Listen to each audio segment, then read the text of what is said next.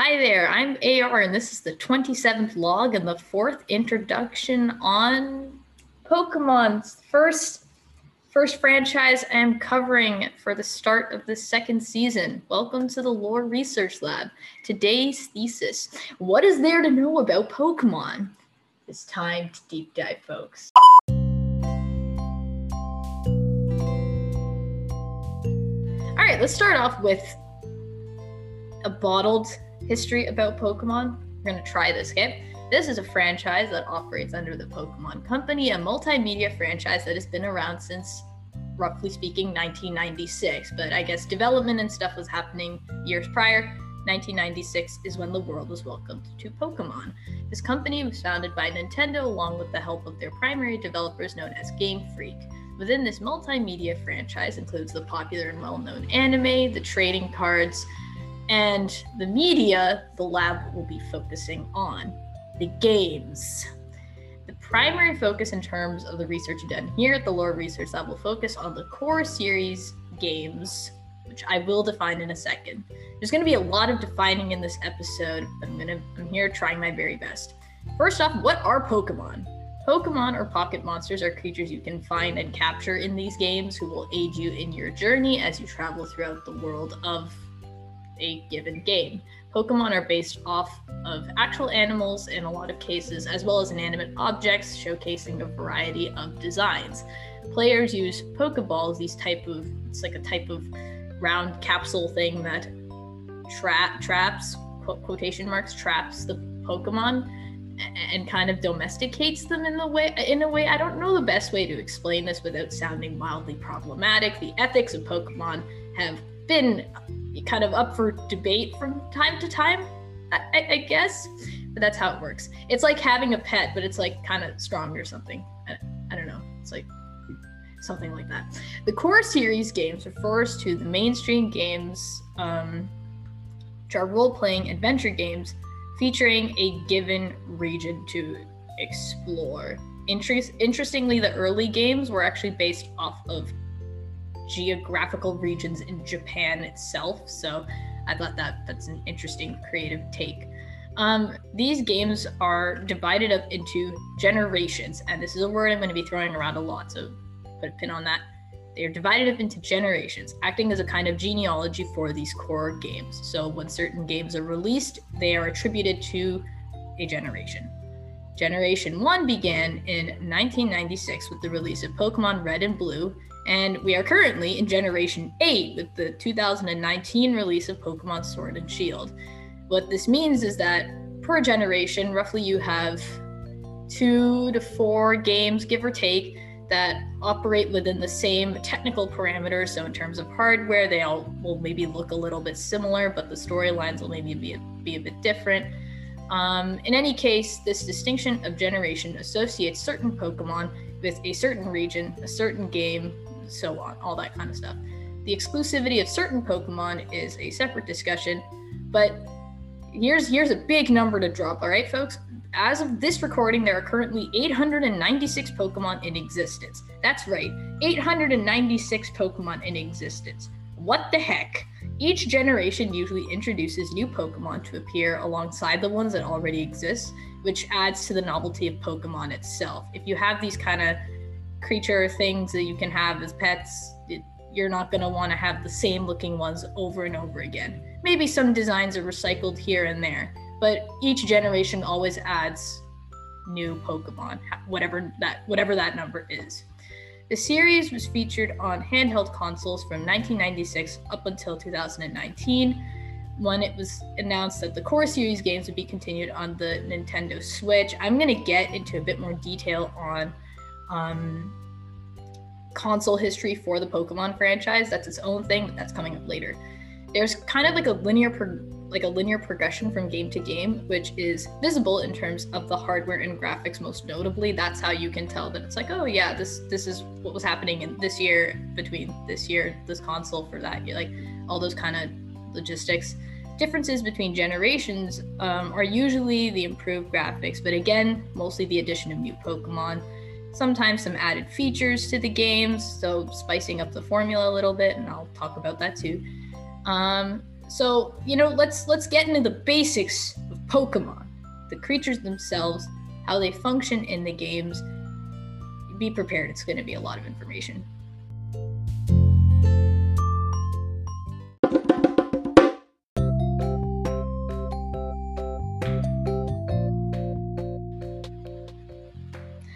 Okay, Pokemon, for the most part, are unique in design and are distinguishable from one another. You would hope that's the case considering, as I've said, there are 896 Pokemon in existence.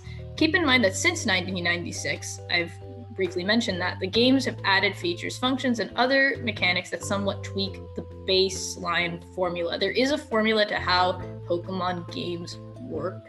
That is a fact.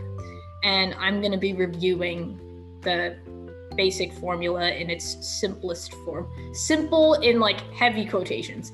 And this is the formula that applies to the core series games. Let's get into it. So, first question. What kind of Pokemon can you find? Well, Pokemon come in all shapes, forms, sizes, colors, blah, blah, blah, each with unique abilities and characteristics. What information are players given about the Pokemon? A lot. And for the sake of this episode, I'm going to try and condense that information. It's not going to go very well because there's just so much to cover. But we got to get into the nitty-gritty details, The player, from a menu where they can see their party, which refers to the Pokemon the player has with them on their person, players can learn everything they need to know about the Pokemon they have with them. For example, all Pokemon are gendered as male or female, but some Pokemon actually don't have a gender. So it's information like that. Some, I guess, notable bits of information that the player is given include level, hit points, moves, abilities, and what I'll informally call stats. So level refers to what level a Pokemon is, which is one of many measures of strength in this game. The lowest level a Pokemon can be is level 1, the highest being level 100. You're never going to encounter a level 1 Pokemon in the wild, and you're never going to encounter a level 100, I don't believe, to my understanding. The levels of certain Pokemon in terms of how you find them, and I'm going to explain this in a bit, how you find them, it varies from areas of a region. You go to one place, the Pokemon will be maybe relatively low leveled. You get farther through the game where things become more difficult, things will be higher leveled. It's pretty logical. Hit points, or health points as I like to call them, tell you how much health a Pokemon has. I will also, I'm telling you a lot of the, I'm just throwing around a lot of these terms right now. It will be explained. Moves are something a Pokemon will always have. Every Pokemon in existence can only learn up to 4 moves maximum. We'll get to that too. Sorry, you're going to be hearing me say that a lot. Abilities are unique traits associated with a given Pokemon, which can usually assist you in battle. Sometimes the ability disadvantages the opponent, or maybe it advantages the player's Pokemon. Stats show how strong a Pokemon is in the following categories based on designated number values. So there's HP, or hit points. You have attack, defense, special attack, special defense, and speed. So just put a pin on this whole spiel that I just went on. We'll be semi-returning to that in a bit. So, are there distinguishing attributes to a Pokemon? Well, yes. Every Pokemon has what is called a type, referring to an element or characteristic that basically defines their existence. There are currently 18 types in existence. So we got fire, water, grass, electric, bug, flying, normal, ghost, psychic, dark, fighting, fairy, dragon, steel, ground, rock, poison, and ice. I don't expect anyone to remember all of those types and the names and stuff. Most of them are elemental, but you just need to know that they exist. You can also look up Pokemon types. It is usually common to find Pokemon that have what's called dual typing, which means they have 2 types. A common example is bug flying, or maybe normal flying. But typically you still will find Pokemon that only have 1 type. So you might be asking why I'm telling you all of this in terms of all those like the stats, health, hit points, like all that kind of technical information. Pokemon serve this purpose of being your combat pets. Essentially, with Pokemon, you are expected to battle other Pokemon in two kinds of scenarios that lead to the player building a strong team. 6. One scenario involves wild battles. These entail Pokemon the player can find in a field of grass. Pokemon, much like actual wildlife and fauna, live in varying habitats, so only some Pokemon can be found in certain areas. Let's say, for example, the player walks into a patch of wild grass and is suddenly attacked by a Pokemon. This initiates a turn-based combat sequence requiring a succession of decisions from the player. The player, using their own Pokemon, can try and determine the course of battle with this situation presented to them. If this is a Pokemon the player has never seen before, it is usually in their interest to catch it. And there are ways, there's an economy in every Pokemon game. You can buy items, so if you need more Pokeballs, for example, you just need to have enough money to buy more, so you have opportunities to catch. Players are provided with 4 options in this turn-based combat sequence: fight, bag, Pokemon, and run. Let's unpack those terms right now. So fight. This refers to the player being able to choose what moves their Pokemon that is currently out facing the opponent, as in the wild Pokemon, if you will. The Pokemon can attack the opponent by selecting one of 4 moves, depending on the nature of the move. So moves can vary a lot. Some do damage, others lower stats. Some moves can do damage and even have a chance to lower a stat all at once, but sometimes that's based off of factors like luck. But moves, as just a general point, they vary in nature, and the player must strategize what to do based on the move properties and whether or not they would like to defeat the Pokemon or catch the Pokemon. So it's a very subjective choice. You got to decide your course of action in this situation. Do you fight? Do you not fight? It's those kind of options. Bag. Players have a bag that acts as this kind of endless storage system for a variety of items that can be acquired in the game. This is the option players select if they need a healing item to heal up their own Pokemon. Let's say if your Pokemon's taken damage, you got to heal that up. Or maybe to select Pokeballs if you're ready to capture the Pokemon. The tutorial phase in every Pokemon game always instructs the player that you got to lower the wild Pokemon's health just enough so that way it's weak, but it's not fainted. If a Pokemon ever faints, it can't fight. So you don't want to do that when you're trying to catch something. Sometimes using items from the bag mid-battle can be helpful for the player. Pokemon. This option refers to the menu that shows all the Pokemon the player has on their person at the time of battle. So you can only have a maximum of 6 Pokemon in your party. So sometimes players can decide to switch to another Pokemon on the team that they think might be able to handle the battle better. Again, referring to this option is set through a process of strategy. If you're confident with whoever's already out in battle, then there's no reason to change. But again, it's this process of strategy. Finally, run. If the player has no interest in confronting the wild Pokemon, they can leave. If the player successfully runs from battle, the combat sequence ends and the players return to the overworld. So this is the criteria for wild battles, but the majority, the major type of battle players encounter in a Pokemon game are what's called trainer battles. Broadly speaking, this is more competitive in nature, and the player has less options to choose from, in a manner of speaking. Throughout the region, in a given Pokemon game, are other trainers like the player who have a Pokemon ready for battle. Sometimes they might just have 1 on their team, sometimes they might have 3, sometimes they might have a full team of 6.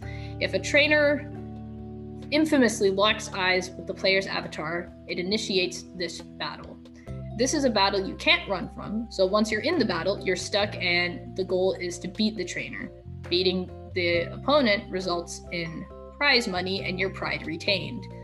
The earlier mentioned options operate the same for the most part, but it's these kinds of battles where I was mentioning that process of strategy. It's these kinds of battles that challenge what players know.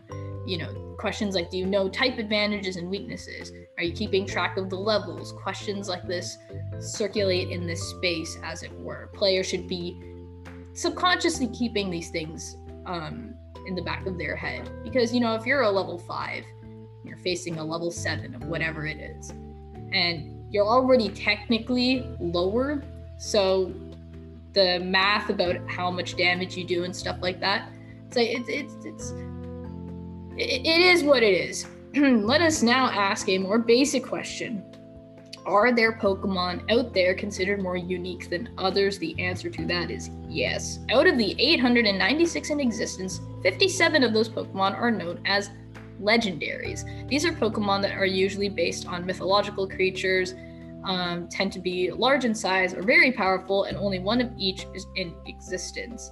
Especially in the earlier games, legendary Pokemon kind of operate within some kind of grand cosmic order that has great bearing on the mortal world. It's like whatever this legendary Pokemon does, it affected a whole generation of people or some crap like that.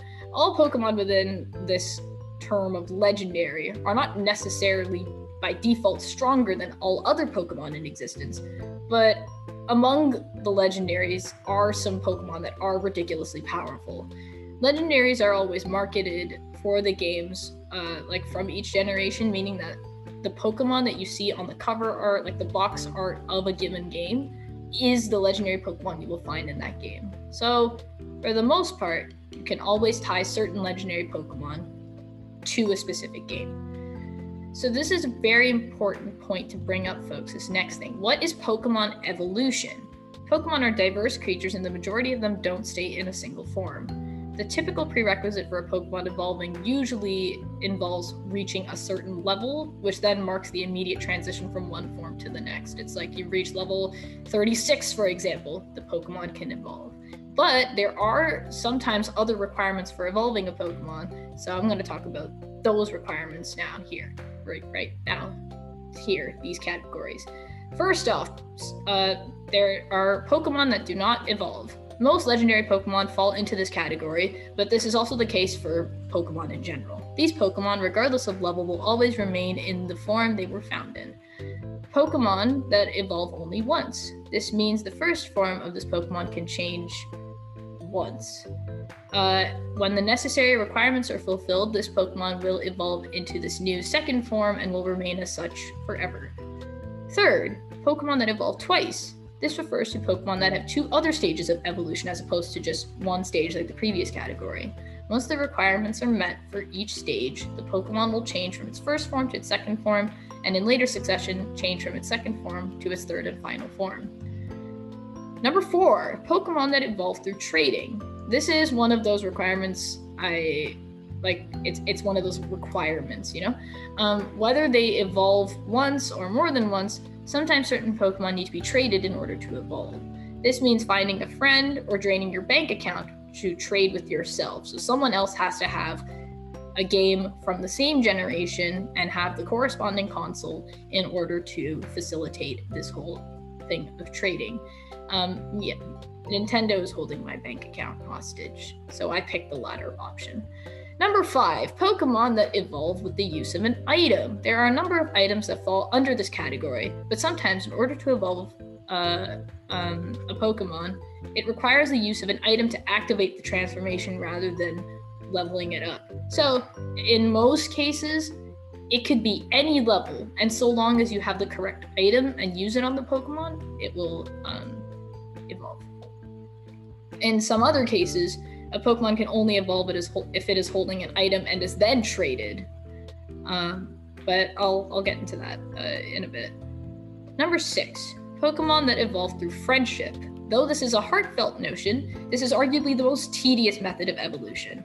Some Pokemon require a high friendship level in order to evolve, and more often than not, this is a value players are not given concrete information on, in that you don't have a number value to tie to it. You don't necessarily know how much longer you have to wait until you've reached that high enough friendship level for the Pokemon to evolve. However, there are some ways to speed up this process, which players can become familiar with. But anyways, There are some variants on these categories. It's not like these are 6 fixed categories. It's not necessarily the only ones. I'm kind of skipping past certain details, but these are the kind of known methods of evolution in a Pokemon game that allow for players to acquire stronger Pokemon naturally.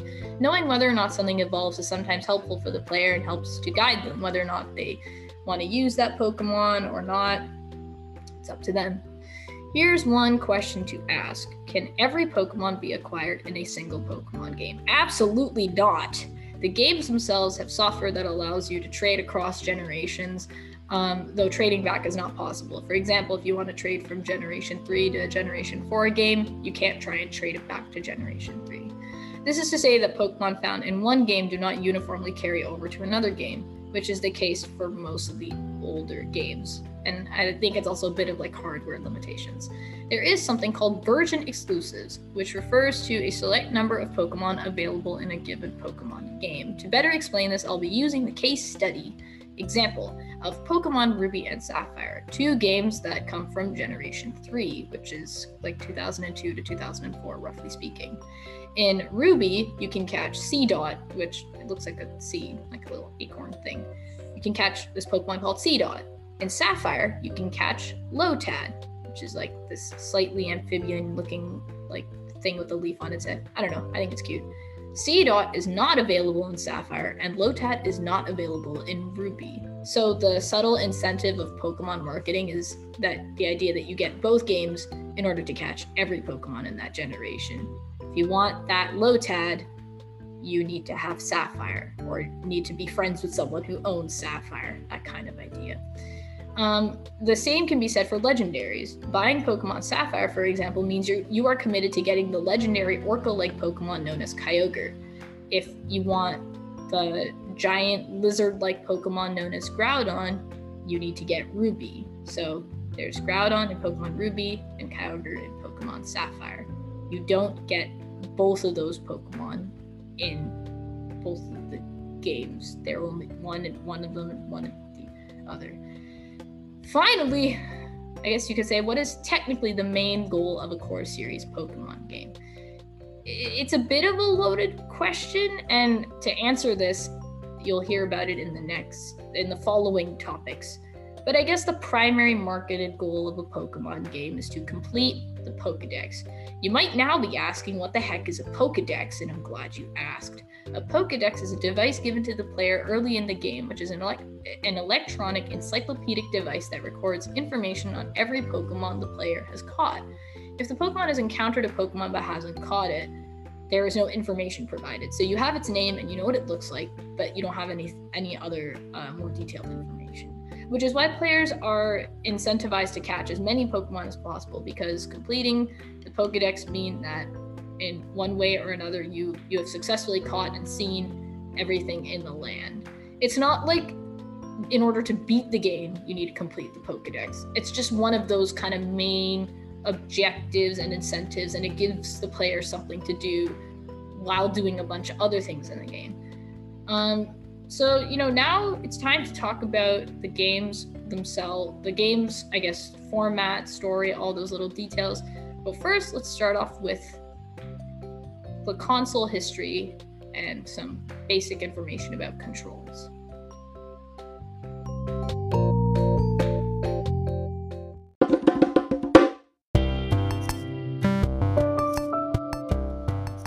Okay, so in order to understand the controls of a Pokemon game, we need to go through the history of Pokemon in terms of the consoles the games appeared on. So starting from 1996, the Pokemon franchise began on the handheld device known as the Nintendo Game Boy. So Generation 1 was a fairly low-tech game, wasn't a lot of colors, the sound tech it is what it is.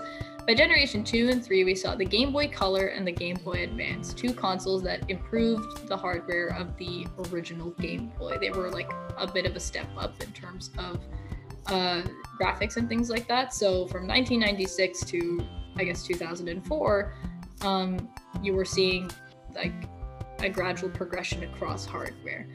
The consoles themselves, though, are very similar.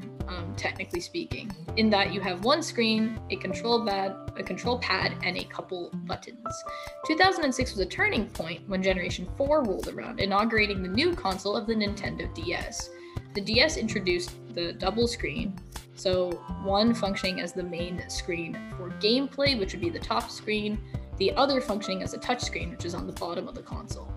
The DS also had at least 2 more buttons added to the hardware, so though these new developments may have only marginally changed the controls, the graphics were steadily increasing and more color was added over time. Pokemon only appeared as sprites, and battle animations were fixed in nature, meaning there was a kind of back and forth aspect to battling. It was very stagnant. I wouldn't say rigid, because it's still very dynamic. I personally still very much enjoy playing the old games. There's a kind of charm to the graphics and the little designs they have for what an attack looks like, and it's all really, really cool stuff. It's very nostalgic in a lot of ways, but that's how those games operated. Though the consoles had not changed drastically since the runtime of the DS consoles or similar consoles include like the DSi and things like that. Generation 5 saw a slight change in graphics in 2010, which showcased a more move towards 3D modeling. It's a gradual one though. Pokemon from 1996 to 2009 were pixelated with only slight graphic textures indicating shadows and 3D effects. But the games from Generation 5 actively displayed an effort to move towards proper 3D modeling. It was a bit of a weird blend of 3D and 2D though. Generation 5 also experimented a bit more in battle animations, showing the Pokemon move while in battle, which hadn't been done before. So as opposed to just appearing as like this stagnant image, they were actually kind of moving around a little bit. But all of these developments that were happening in Generation 5 set the groundwork for the development of Pokemon X and Y, the first games of Generation 6 in 2013. This is the first Pokemon game that used 3D modeling textures, marking a departure from the 2D graphics in prior installments of Pokemon, and also departure from sprite artwork. This change was done through the introduction of a new kind of DS known as a 3DS, which it's just an enhanced DS. Adding a 3D feature to any Nintendo games played on the console. So you turn that up and you get this kind of like augmented, I wouldn't say augmented reality, but it's 3D, so it pops out. I'm not good with words. This meant that the overworld was more immersive in a sense, and Pokemon were now 3D modeled with proper animations as they moved in battle. And this is a permanent change, by the way. Following Generation 6, Generation 7 saw an improvement of the 3D graphics first introduced in Generation 6, showing a more developed and polished overworld. The anatomy for the character artwork and things like that was a bit more precise, more cinematic cutscenes, and emotions from characters in the games were a lot more apparent. It was just, you could say, a bit more cleaned up. Generation 6 looks a bit more experimental in its appearance compared to what we see in Generation 7. There is a difference between the two generations graphics wise. Finally, in Generation 8, this is the current generation of Pokemon. This is the first time since, I guess, roughly speaking, since 2004, the Pokemon franchise has properly departed from one console to move the games to a whole other console. First it was the Game Boy series to the DS series. Now we're seeing the Pokemon games be distributed on the Nintendo Switch, a console introduced in 2017. In 2019, Pokemon Sword and Shield were introduced to the world, adding in some new game mechanics, a proper departure from pixelated graphics, so they look smoother. I wouldn't say the changes were drastic per se. It's not drastically different from Generation 7 in terms of, you could say, the quality of the graphics, but the world looks bigger, and I think that's simply by the nature of the Switch having it's a bigger screen, processors are different. I'm not a tech whiz or anything like that, but anyways, that is, I guess you could say, Pokemon console history. But what about the controls themselves? Admittedly, I don't have much to say on this, just because between all the consoles, the controls are really similar, but they're also very basic. This has more to do with gameplay, but in this role-playing adventure game, players are expected to adventure through a region from a given game, catch as many Pokemon as possible, and follow the storyline provided to complete certain objectives, all in service to beating the game. And you have a button designated for enter, a button designated for back. You also have some buttons that allow you to shortcut. So it's like if you want to, for example, register an item, a key item, then there's a button for that. But the controls themselves are actually quite basic and not demanding, because Pokemon, the core series games by nature, don't require immediate action. And what I mean by that is you don't have to worry about things that happen in the moment. You can take your time with things, you can walk through it. There's no like pressure to finish something on by a certain time. There's no time limit to doing things. It's the kind of game that you can meander through and just take at your own pace. But we're going to talk about gameplay and the story and all those other kind of additional aspects to a Pokemon game in a bit more detail now.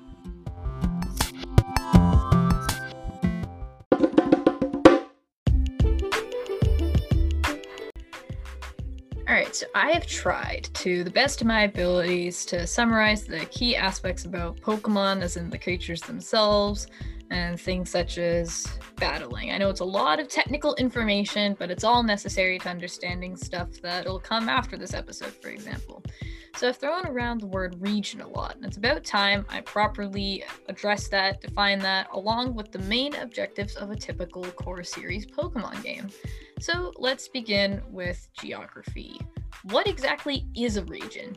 In each core series game, there is a new region for each of them, giving them each fairly unique environments, and also to maintain that every Pokemon game has a sense of being fresh, because if you just had everything happening in the same region, regardless of new Pokemon being added, it wouldn't feel like the players are experiencing anything new or that areas look different. You gotta keep it interesting, right? So that's why there's 8 regions in existence. I'll list them off right now for reference. So in Generation 1, we have Kanto. In Generation 2, we have Johto. In Generation 3, we have Hoenn. In Generation 4, we have Sinnoh. In Generation 5, we have Unova. In Generation 6, we have Kalos. In Generation 7, we have Alola.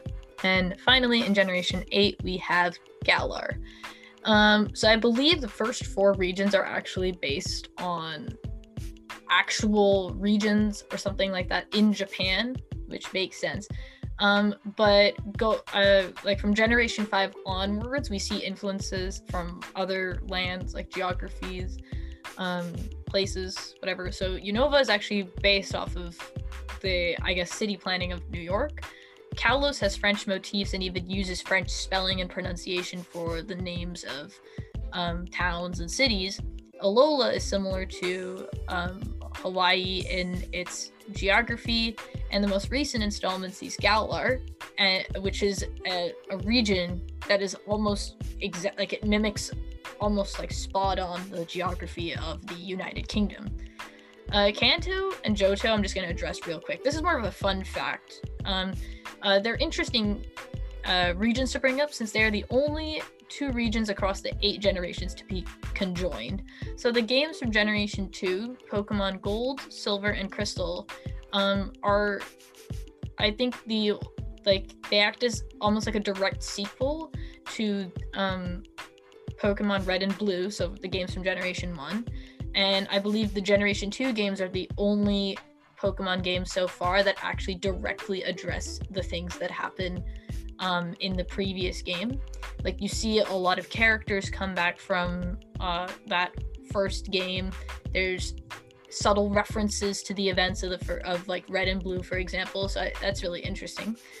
In any case, the games, other than those of Generation 2, limit the player's experience to these regions depending on the game the player owns. So the story, characters, all that, it can all vary. This is to say, though, if you are playing Pokemon Ruby or Sapphire, for example, it's still in Hoenn, right? It's still Hoenn for both games. But if you're playing, for example, Pokemon Diamond and Pearl from Generation 4, that's Sinnoh. So you get Hoenn in like those 2 games, and then you get Sinnoh in the other 2 games. So if you own Pokemon Diamond or Pearl, you're going to be playing in Sinnoh. If you own Pokemon Ruby or Sapphire, you're going to be playing in Hoenn. That kind of thing. So this leads me to the next kind of major point of interest, if you will. Objectives. What are players expected to do, and how do you beat the game? What exactly does that entail? So if you remember earlier when I mentioned the Pokédex, I said that this was a loaded question, and you're going to hear why now. The main objectives of a Pokemon game are intertwined with its characters, Pokemon themselves, and the journey the player embarks on, which means I need to break down these objectives step by step, and there's like subsections to all these steps. It's really messy. All right, but here we go, okay? First, one main objective, beat the Pokemon League.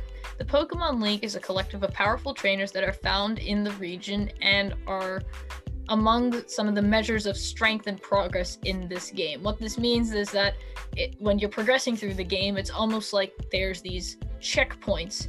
Beating that will help you progress farther through the game and also helps the player to know how strong their team is, things like that. The Pokemon League is composed of 2 echelons or ranks of trainers. Gym leaders and the Elite Four plus the champion. So there's a lot of terms going to be thrown around here, but bear with me. So gym leaders, right? First off, what is a gym? Let's define Pokemon gym first. A gym is it's a facility, usually with some kind of puzzle-solving arrangement. It's an arena that players can find in select cities in a given region. In this gym, you'll find trainers and its constituent gym leader. So it is a matter of hierarchy. You have trainers that are not quite as strong as the gym leader, but they are maybe a bit of a challenge. You got to face them. And then there's the gym leader, who's obviously the strongest trainer you will face in the entire gym. To beat a gym, the player must, as I said, beat the trainers in the gym, solve whatever puzzle there is to solve, because sometimes it's not a straightforward linear path in order to beat the trainers and then beat the gym leader. Sometimes there's some extra steps you need to take, and then finally beat the gym leader. That's how you beat a gym. So now let's define gym leaders. So as you travel throughout the region of a given game, there is always a story to follow. But concurrent to this story is the goal to beat the Pokemon League, right? The major tests of strength that stand in the player's way of advancing farther in the game are these powerful trainers known as gym leaders. There are a total of 8 gym leaders in a region, each succeeding the previous leader in levels and strength. The more gym leaders the player defeats, the farther the player progresses through the game.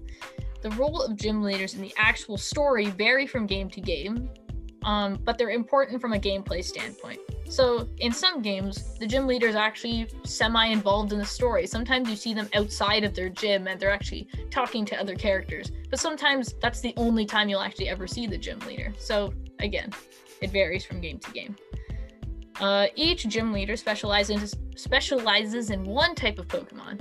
But don't forget that Pokemon often have a second typing, so usually as the player progresses through the game, adjusting to the gym leader's team becomes a bit more of a challenge. There's a bit more to think about. It'll probably start off at the beginning of the game being fairly straightforward, and then as you get farther in, it becomes a little bit more complex. So let's use the example of Pokemon Diamond and Pearl from Generation 4 to explain some gym leaders. So I'm just going to list off some names here. So, for example, the first gym leader players face in Sinnoh is Rourke, who specializes in using Rock-type Pokemon. Next is Gardenia, who specializes in using Grass-type Pokemon. Then there's Maylene, who specializes in Fighting-type Pokemon. And then there's Crasher Wake, who specializes in Water-type Pokemon. And then there's Fantina, who specializes in Ghost-type Pokemon, and so on. So, as you can see, each of these leaders specialize in different types, and I've numbered them in numerical order. This is the gym leaders as they appear in the game. So you'll face Rourke first, then whatever stuff happens in between. After that, you'll face Gardenia. Then after that, you'll face Maylene. Like it would go in that order. But as you can see, they all use different types, so they're specializing in different things, and it's important for the player to adjust to having this information on them. Upon beating a gym leader, players are rewarded with a gym badge, which is like this material signifier of your progress in beating the Pokemon League. In the menu screen, you can check on this. It's not so much an item as it is a thing you can select in the menu, which is you can look at your trainer card, which shows you how much money you have, how long you've been playing the game for, your name. It's like an ID card basically, and you can look at the number of badges you have acquired on this card. In order to face the trainers in the upper echelon or the upper ranks, it is required that these 8 gym leaders are beat first. So this brings us to the Elite Four. After beating the 8 gyms in the region and progressing, through the story, doing all that stuff, the player is expected to head towards the home of the Pokemon League, which is usually preceded by a large area known as Victory Road, which is usually some kind of deep cave path. It's a maze, tons of trainers and stuff to face, so it isn't fun. After getting through this area, the player arrives at the building housing this higher rank of trainers known as the Elite Four. Much like the gym leader, the Elite Four are 4 powerful trainers that tend to specialize in a single type, but are significantly more powerful than the 8th gym leader, as an example. The thing about the Pokemon League is once you enter, you cannot leave. So players need to ensure that they know exactly which Pokemon they're going to use, having enough healing items, making sure their the level of the Pokemon are high enough. You got to take all those things into consideration. Other than the healing items the player has in their bag, there are no chances in between the Elite Four to heal up your team fully. So again, this process can be challenging because you face each of the 4 Elite Four members in succession. So you beat one, you get a room in between, go to the next room, face the next one. Repeat the process until you beat all 4. And if you do beat all 4, it brings you to the room with the champion. So every region has what is called a champion, who is arguably the strongest trainer, if not the strongest trainer in the entire region. Their levels surpass that of the Elite Four preceding them, and their team, unlike the gym leaders in Elite Four, tend to be full of different type Pokemon, meaning they won't have one kind of weakness. So let's use the example of Fire, for example, because there is, for example, Diamond and Pearl, an Elite Four member who specializes in using Fire Pokemon. Fire has certain number of weaknesses. For example, water is a big one of those weaknesses. It has more, but we're just going to use the example of water. The champion, they might have a fire type on their team, but that doesn't mean they only use fire types. They'll have other types of Pokemon on their team, which means you can't just rely on maybe the water type Pokemon that you have to try and beat the champion. It's that kind of mentality, if you will. So since the champion's team tends to be quite balanced and they usually have a full team of 6, this poses as the ultimate challenge for the player. However, beating the champion means beating the game, so there's obviously a high risk, high reward situation. Occasionally, the champion happens to appear in the story as a supporting character, they'll pop up, you'll meet them as you're traveling from one place to the next, and it's usually heavily foreshadowed by other characters or by the way that they talk that they're a very important trainer. But in summary, these elite trainers may not have a humongous role in the story or adventure, but are overarching and all-encompassing if the player wants to beat the game. It is very important that you beat the 8 gym leaders, and then beat the Elite Four, and then beat the champion. It cannot be done in any other order. That's how the cookie crumbles. So a second objective, if you will, is to adventure through the region to complete the story. What exactly does this mean? As said before, each region has a unique areas to adventure through and stuff like that. So that means the stories vary from game to game, because with different environments, different characters, all that kind of stuff, it's not going to be the exact same story over and over again per se. However, the player will always begin as a, roughly speaking, 10-year-old or 11-year-old who has recently moved into a very kind of hole-in-the-wall small town situated in some far corner of the region, meaning that you as the player haven't seen anything else the region has to offer. So then it lends itself to this really grand adventure, because if you haven't been anywhere else except this town that you've just moved into, then it's there's a whole world waiting for you kind of thing. Very romantic notion. Pokemon as a franchise admittedly is quite formulaic, but the storylines themselves are distinct enough. And I will be describing that later in terms of what a typical story is like, but not into the specifics, because that would be way too much content to go over. However, the only way to explain what a typical Pokemon storyline entails revolves around its characters. So let's put a pin on this objective of adventuring through the region to complete the story. We're going to put a pin on that. We're going to come back to that. So let's skip over now to, let's say, the third objective in terms of the characters you meet. So you are expected to meet all these characters at some point because, again, it is a matter of progress. If you don't do this, you can't do this, and you can't meet this character, and not meeting this character means you can't do this. It's all a matter of succession and completing certain objectives. So you gotta kind of know some of the characters, you gotta know who you're gonna meet. And I'd say the first character I'm going to mention is a passive character. It's not so much related to like progressing through the game, but it's just there to mention. So I'm going to talk about the main constituents, the kind of benchmark, what's the word? The characters you will always meet in a Pokemon game. Without fail, there will be some version of this character in every Pokemon game. So starting off, there's the mom character. Mom. So this character, they live with you, they're your mother in the game. There's never an explanation for why there is no dad character in the majority of the games. And I say majority, I say this because there's only one trio of games that break this pattern in which you do actually have a dad. But that's just a fun fact. In any case, your mom is usually there to encourage you to go on this journey to complete the Pokedex and have fun, I guess. She completely trusts her 10-year-old kid just going through this like whole like land or whatever and just catching Pokemon and stuff, I guess. I don't know, and saving the world, I guess. The next major character players interact with is the professor character. Every region has what's called a Pokemon professor, who is usually an expert on Pokemon in some field of study. So for example, maybe one will specialize in Pokemon evolution or something like that. The professors of each region, because there's one per region for the most part, are the characters that provide the player with their very first Pokemon, known as a starter Pokemon. And they also give the player the Pokédex, giving the player the necessary tools to begin their adventure. The next major character, and unlike the mom character, is very important to both the story and the gameplay experience, is the rival character. In every game, without fail, you will always have a rival character. This character's background and history varies from game to game, but they'll be someone who lives in the same town as you and also begins their Pokemon journey at the same time as the player. So that makes them your neighbor and someone that you somewhat have a pre-established relationship with, unlike any other character you meet in the game. Throughout the game, the rival will spontaneously challenge the player, not at every point of the way. It's not like, let's say, after you beat a Pokemon gym, the rival will face you. But it can for some of the gyms, like maybe after the third gym, they'll challenge you or something like that. The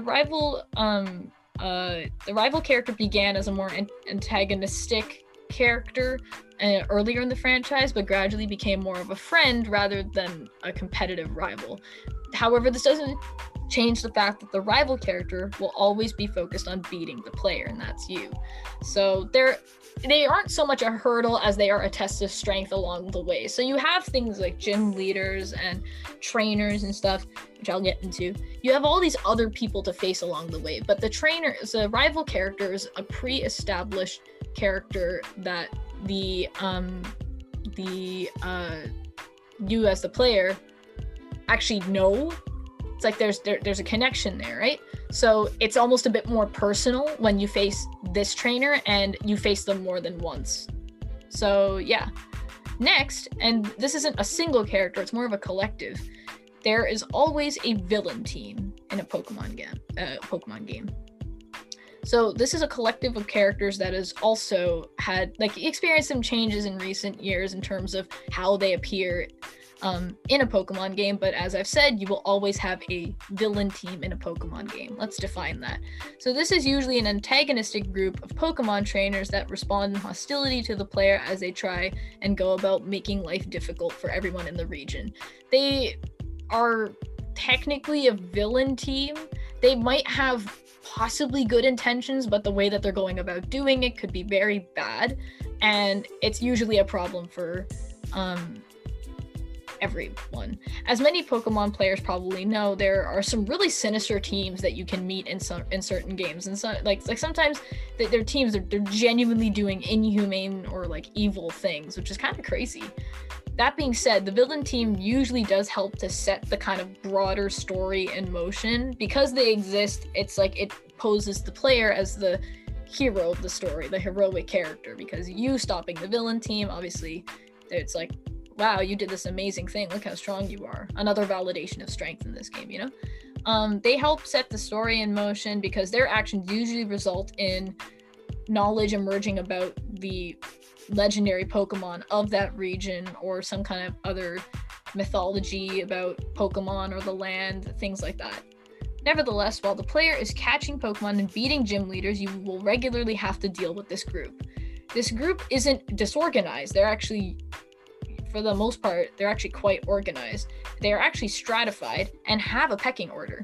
So let's talk about that pecking order. At the bottom are grunts, who are many in number but tend to have small teams of Pokemon and are not very difficult to defeat at first. So you'll find the most of they'll be in your way the most often, and then but as the player makes progress in the game, the grunts do as well. You're getting stronger, but so are they. But at the same time, they are technically still relatively easy to deal with. Above them in rank are the team admins. So there are usually around 4 admins who are stronger than the grunts and tend to have stronger Pokemon overall. So if a grunt has, let's say at some point in the story, a level 15 Pokemon, the admin might have like a level 20. Like the grunts, their teams also improve over time, but they are not the strongest trainers you face from a villain team. The strongest member of a villain team is the team's boss, who it's kind of self-explanatory. This is the person that runs the show. Keep in mind that regarding the Pokemon of the kind of Pokemon that villain teams use, it tends to vary between types like Poison or Dark, but they don't tend to use only one type. In any case, the boss is usually the character you face before the last gym. You face them more than once as well through the game, so like other than the rival, for example, they're the boss, the villain boss is one of the other notable characters you face more than once that actually has a name to them. They're not just like named like team, whatever the name of the team is, Grunt. They actually have a name. So lastly, you have trainers. So these are non-playable characters or NPCs the player interacts with in order to facilitate battles as the player travels. There are many types of trainers in a Pokemon region, and that usually helps to indicate their strength. It is common to find trainers of higher classes later in the game, while classes of lower ranked trainers appear earlier in the game. So let's say, for example, you find there's like a trainer class known as Youngster, and they're the ones you find like right off the bat. They are lower ranked. You get later in the game and you'll find someone with a trainer class known as Ace Trainer. So they're obviously, it does indicate some strength. These trainer characters, they don't have a role in the story, but they exist as like a way for the player to become stronger, acquire money, like that. It's pretty a surface level purpose. So now let's return to the typical story of a Pokemon game. So this is the adventuring part. A main objective is that you get through the story of a Pokemon game. So let's try and get through this long explanation. The player begins in a small town, having recently moved in with their mother character. The players are usually forced to meet with the professor of that region. I mean, maybe not forced, but it's like one thing leads to another, and that's what ends up happening in order to set things in motion. You meet the professor of that region, who suggests that the player embark on this journey to complete the Pokédex, catch Pokemon, have fun. The professor provides the player with a choice between 3 different Pokemon, each one assigned to one of the 3 elemental types of fire, water, grass. These are starter Pokemon. After the player makes their choice, as you can only pick one, the rival will either pick the Pokemon that is stronger than yours or pick the one that is weaker than yours. It depends from game to game. So let's say you pick the fire type, the rival might pick the grass type or the water type. These Pokemon, as I said, are known with starter Pokemon, and that's because they are the Pokemon you start with. This doesn't mean that you have to use your starter Pokemon for the remainder of the game, but it's very common for anyone who plays a Pokemon game to use that with them until the end of the game.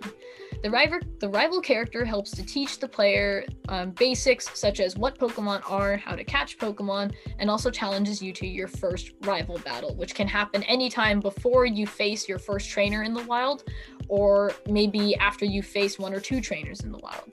Once the player has acquired Pokeballs, typically that's when the journey begins, because that's when you have the chance to use something other than your starter Pokemon.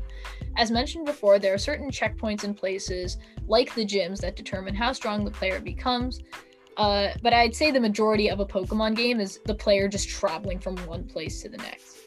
Players travel along what are known as routes, usually numbered in numerical but not chronological order, which are areas that they connect point A to point B.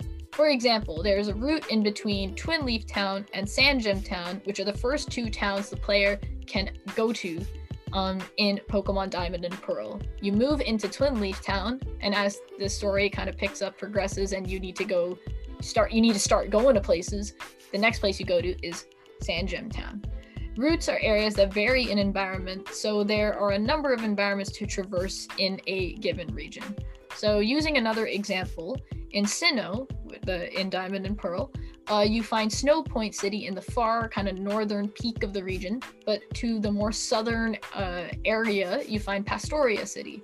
Snow Point is true to its name because it's literally at the point, the farthest tip, and it's covered in snow, while Pastoria City is located near rainy marshes. So you can see that there's obviously different kinds of environments to adventure to.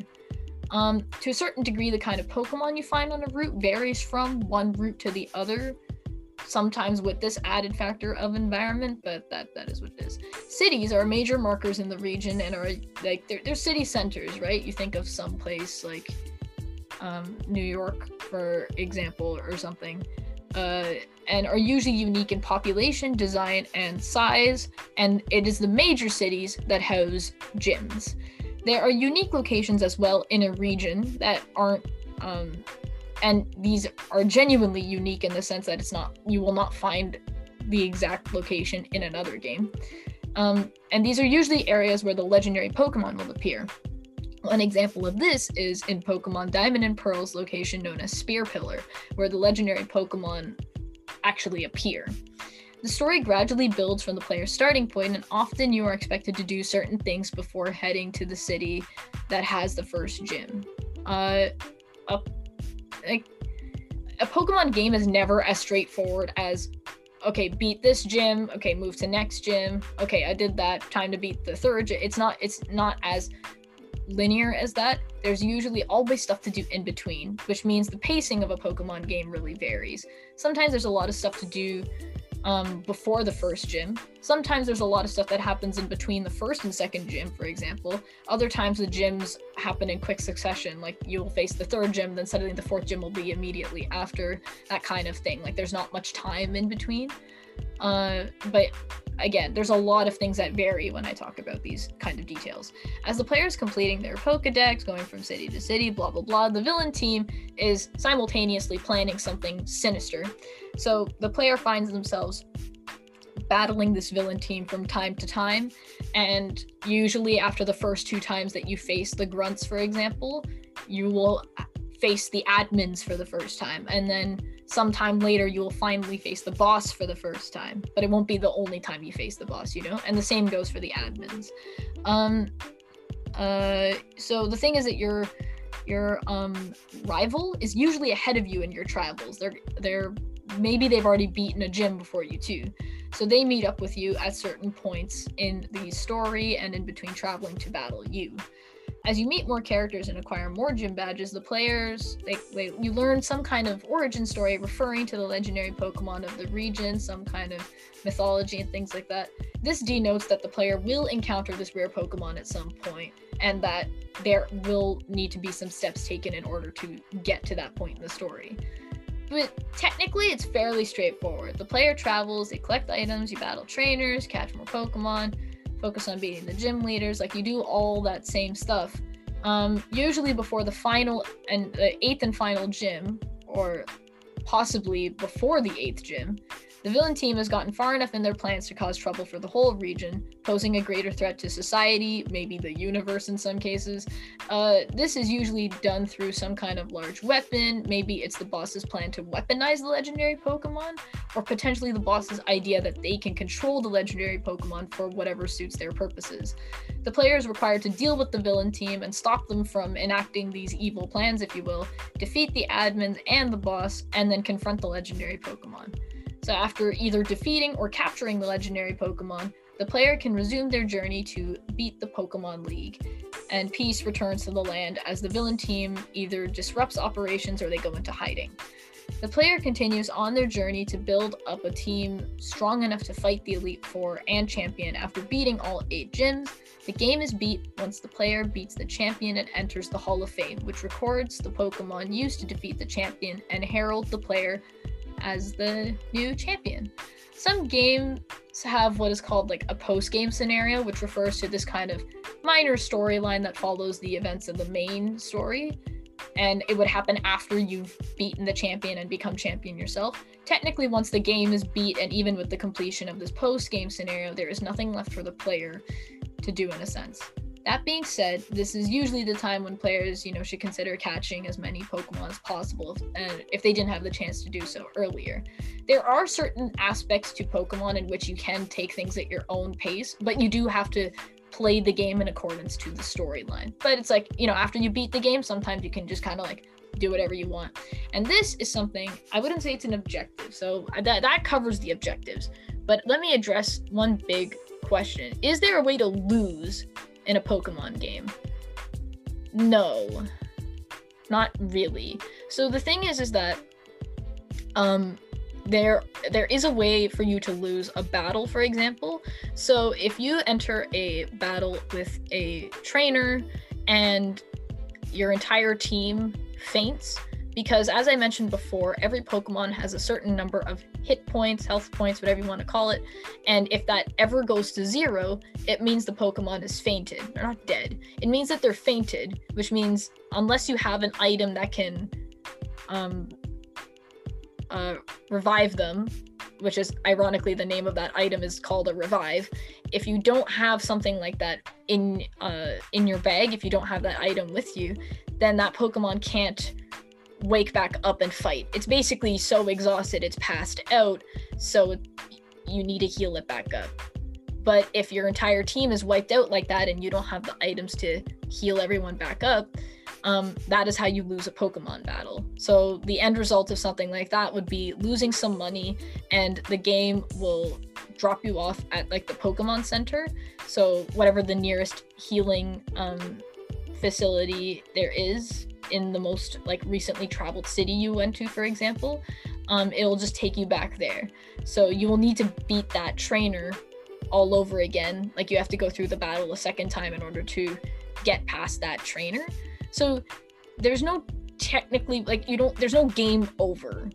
But if you keep losing, like your team keeps fainting to trainers, then obviously you can't really progress anywhere, because sometimes there's like trainers that you face, and because, as I mentioned before, the moment they lock eyes with the player's avatar, there's no running, right?